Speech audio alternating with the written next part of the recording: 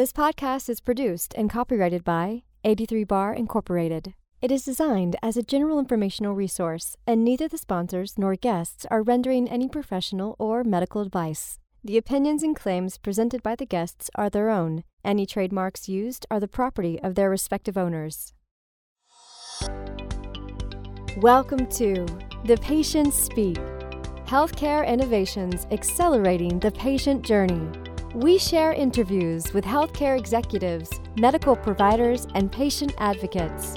Pam Cusick, Senior Vice President of Rare Patient Voice. I think we need to hear how patients feel. We think a lot about, will this treatment works or will this treatment do this or that? But sometimes we need to hear the whole patient's experience and their whole journey. Here's your host, best-selling author, Mark Stinson. Hello again, and welcome back to our podcast, where we're combining the business and science innovation with what we need to hear from the patients themselves. And we have a great guest today, Pam Cusick, Senior Vice President of Rare Patient Voice, an organization that connects patients with opportunities to let their voices be heard. Pam, can't thank you enough for being on the show. Well, thanks for having me. I want to know all about the organization and exactly how it works, but I think, just to jump right in on that very topic, our audience might include companies, researchers, clinicians, also other advocacy groups. What do you think we need to hear from the patients the most? What do you think we're missing? I think we need to hear how patients feel. We think a lot about, will this treatment works or will this treatment do this or that or the other thing? But sometimes we need to hear sort of the whole patient's experience and their whole journey, because in the short time that you're in speaking with your physician, you might not be able to tell them, this new medication I'm taking helps with whatever my symptoms were, but it really makes me have a bad cough. You might not get to those things. And some of those things, they would rather one symptom over the other if they could choose, but we're not really letting them sometimes. You're thinking that maybe we're focused on what they have and what the diagnosis is, and in a clinical trial, maybe what the inclusion criteria is. But what about that emotional piece? What do you hear? When we hear from patients after they've participated in one of our studies, a lot of times it's so nice that someone really cared about hearing about my whole story and my day-to-day journey. A lot of, patients, they're living with this day in, day out, and their families are too. And as a patient, we don't always want to keep telling our families about whatever is going on. So when they participate in let's say an interview or a focus group, and they can really share, this is how this has impacted my life, and this is how I feel when I get up in the morning, and this is how it's impacted my relationships. It's a big deal. And those are things that we're maybe not focusing on as much. And it's so important to come up with treatments for symptoms and cures for diseases. Every patient wants that. But the other thing that they need is, there's a lot more that comes with being a patient. It's, how do you live every day? If your condition has caused a specific disability, can you work? Or is your employer willing to give you accommodations? What are your rights? There's a bigger picture to a patient. They're a person they've got to get to the store and pay for their bills and all of that, do their laundry, whatever it is. And those are things that maybe we could do something about, maybe we could help them with, but we're not really hearing that part. We're focused more on the treatment and the cure and not the whole person. And their real life experience, yes. Exactly. Well, Pam, tell us about Rare Patient Voice, the organization, and what you do. Sure. So as you mentioned, we connect patients and caregivers with all types of research opportunities. That could be focus groups, interviews, surveys, clinical trials, online communities, all to improve products or services that are being developed for them. The way that we meet patients and invite them to join our community has been to go to events. So we would go to, prior to COVID, we would go to the National Hemophilia Foundation Conference or the National Sickle Cell Conference, and we would meet patients and caregivers and invite them to join our community. And then when we have a specific study request, we'll connect them with that request, and they can participate or not participate if they're, if it doesn't fit with their agenda or their schedule. But if they choose to participate, we pay them at a rate of $100 an hour. So that is great and, wonderful. And they should be compensated for their time because they are the experts in what they're talking about and what they're living with. But most of them would do it for just to be able to help help other people who come after with them and people who maybe, on that same diagnostic journey, they may be able to shorten that for somebody else by saying, hey, look, this is what I did and this is what I was diagnosed with along my path.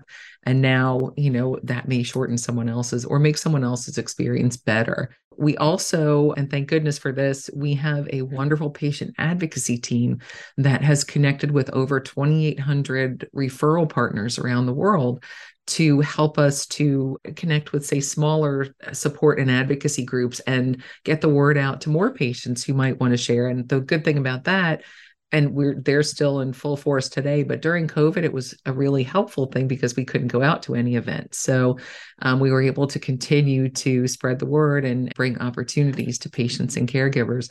So right now we have over 100,000 patients and caregivers who have joined our community in over 750 conditions. And we're in the US, Canada, the UK, Germany, France, Italy, Spain, Australia, and New Zealand now. So we're trying to expand and give as many patients the opportunity to share their experiences and share their voices.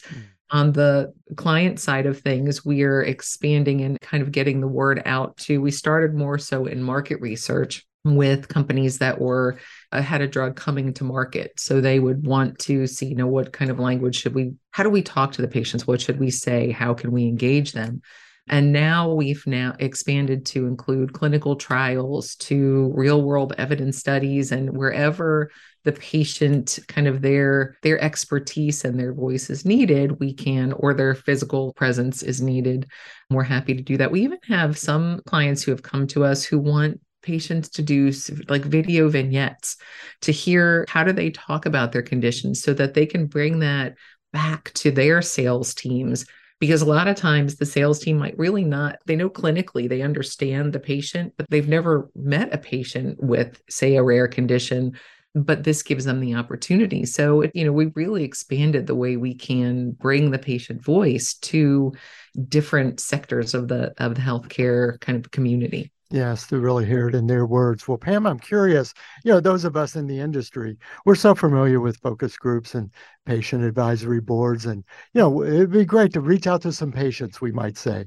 I'm curious the other way around. Do the patients really recognize when you go to some of these events, and certainly in 750 conditions and beyond, do they recognize how valuable their story and their voice might be? Are they surprised that they would have a chance to tell the companies, what they go through? A lot of times they are surprised. It's, we are oftentimes explaining what kind of research they might participate in and why their voice is valuable. I've heard patients say, why would anyone want to talk to me about this? Which is, from my standpoint, kind of blows my mind because they're living 24 hours a day with a condition that no physician experiences. And industry does a good job of trying to understand the symptomology and all of those pieces, but the life experience is what informs so much of what can be done for patients. And they don't always realize their value. Some do. And I think we're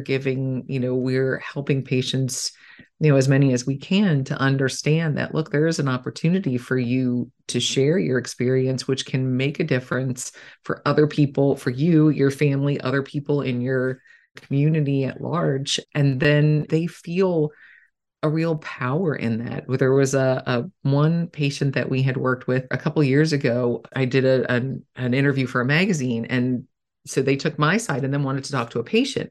But when I read her story, it was really amazing because she was saying, I really didn't know that I had a value in this. And now I've found my voice, and she's an advocate and really kind of grown from the experience of being able to share, through focus groups and interviews and so on. So I think it helps in a lot of different ways. And then, it's the people like to share information. So, you may be in a small support group, and then you tell a couple of people like, oh, I got to share my experience with my disease. And people think, wow, how can I do that? It makes a difference for them in the long run. So to answer your question, they are often surprised that anyone wants to talk to them. And a lot of times post-COVID, people understand a little bit more about clinical trials, But a lot of people don't really even understand research That's right. that well. What is a focus group? What's a patient advisory board?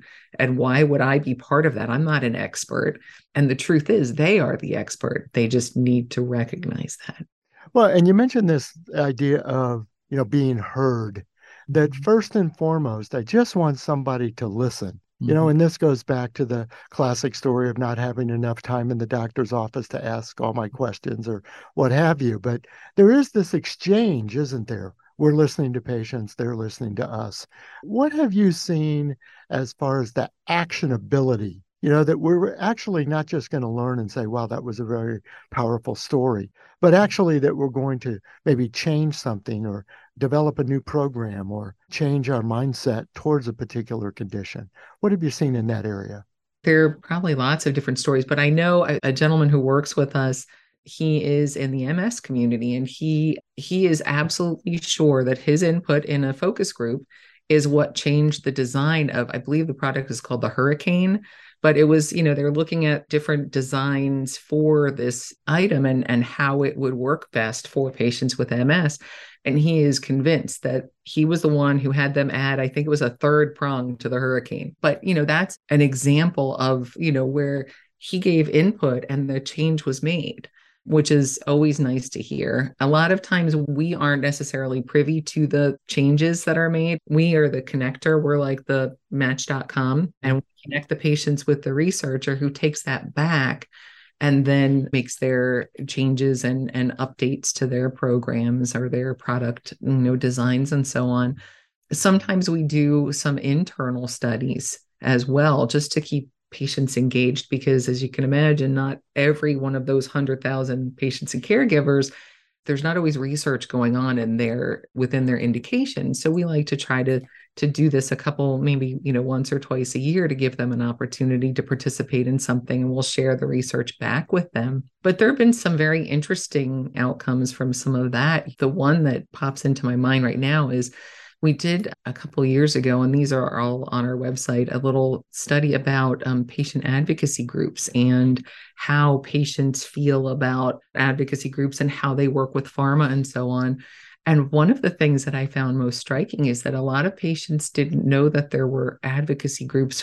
They weren't connected to advocacy groups in their disease area. And so when you're involved in going to different patient events, you think everyone must know about this advocacy group, but they don't. And where the advocacy groups could be really helpful in giving them information about their condition or so on and so forth, they really don't know that they're out there. And that really surprised me. And so, I think from that, making, some changes to how advocacy groups connect with patients is another good area. Yeah, that is sort of that internal thinking, isn't there? Everybody must know about and there's an acronym for every group. So we all say these alphabets, but I do recall what you're saying, having a patient advocacy group in a rare disease. And the patient said, I've never even been in a meeting, with more than one other person who has my disease. So just being in this room was an experience for them.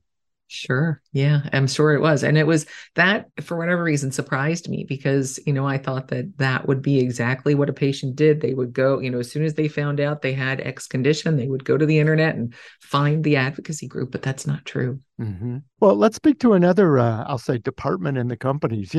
Focus groups and advocacy groups, maybe the marketing, the commercial teams know these things very well. But I think about the clinical research folks and then the medical affairs side of things. What are the applications of groups like this that are not really, quote, marketing research, but certainly it's a chance to listen and learn from the patient's experience? More and more, we have clinical research organizations reaching out to us or for clinical trial recruitment. But the other piece of that I find interesting is we have more and more who are looking at kind of preclinical trial, trying to develop patient outcomes and what would make sense and what do we really need versus what would be nice to have information. Do you really need 12 finger sticks from a 6-year-old, or could you actually get the data you want, the information you need from a smaller number? So they're doing that kind of proactively and getting patient input on that. The other thing that we see is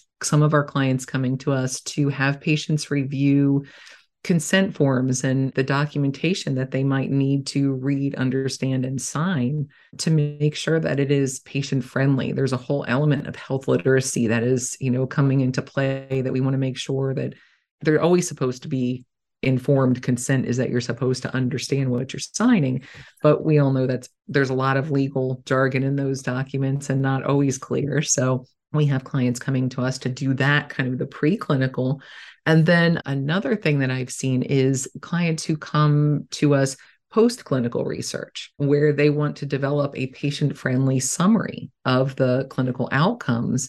And they have patients review and comment and make sure, that is this usable information? And if not, how can we change it to make it usable so that they can take it to their doctors and say, here is the outcome from this trial. Is this something that I can use? Is this something that I can do? That's really fascinating to me, to have them involved on kind of all parts of the clinical journey beforehand, understanding what are the outcome measures that make sense? What would you want to see if this drug was going to make an impact? What would matter to you? Not just what I as a physician think, but, or as a clinician think, but what would be a meaningful outcome?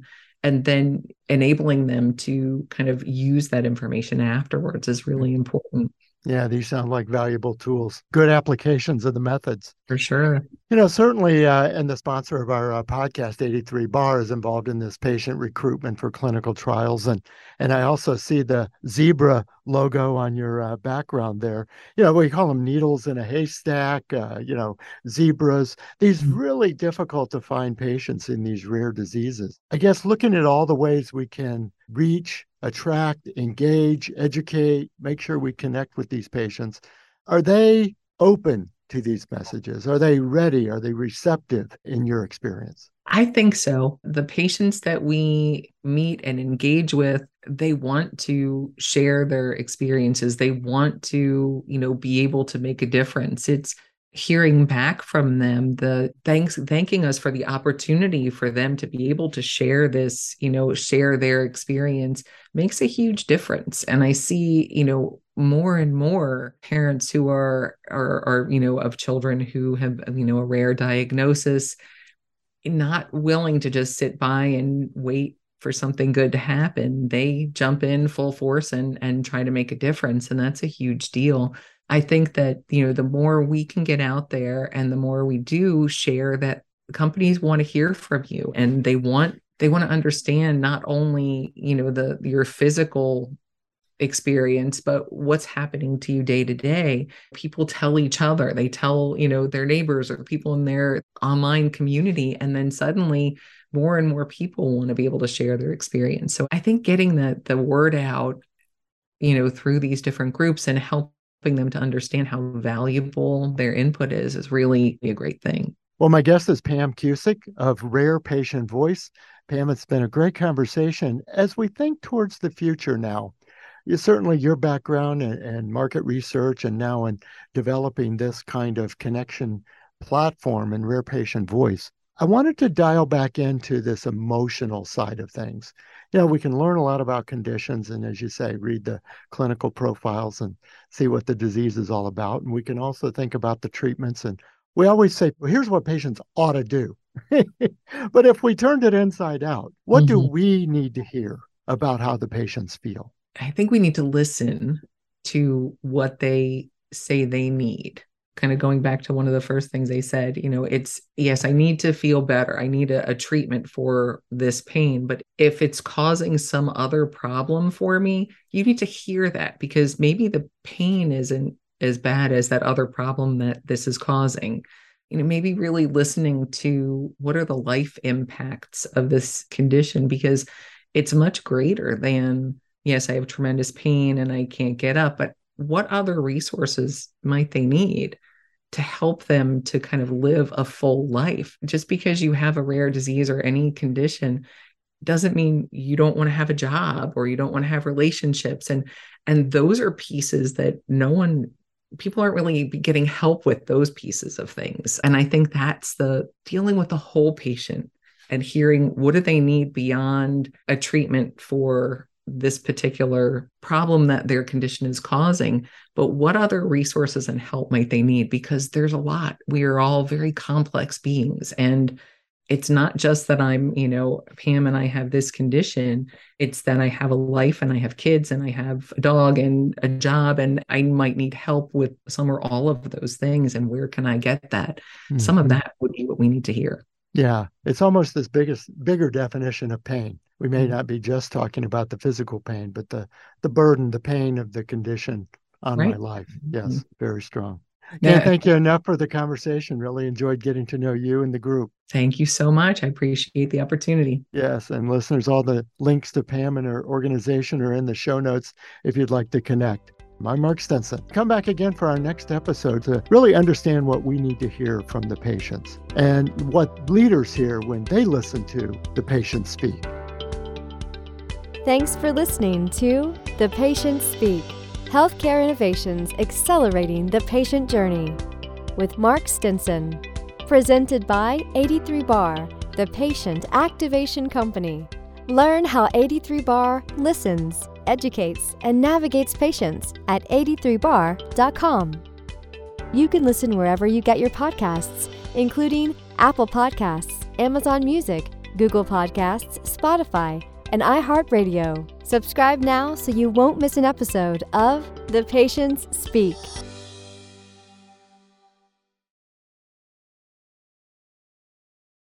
This podcast is produced by BSB Media. We also host another show you might enjoy, Unlocking Your World of Creativity.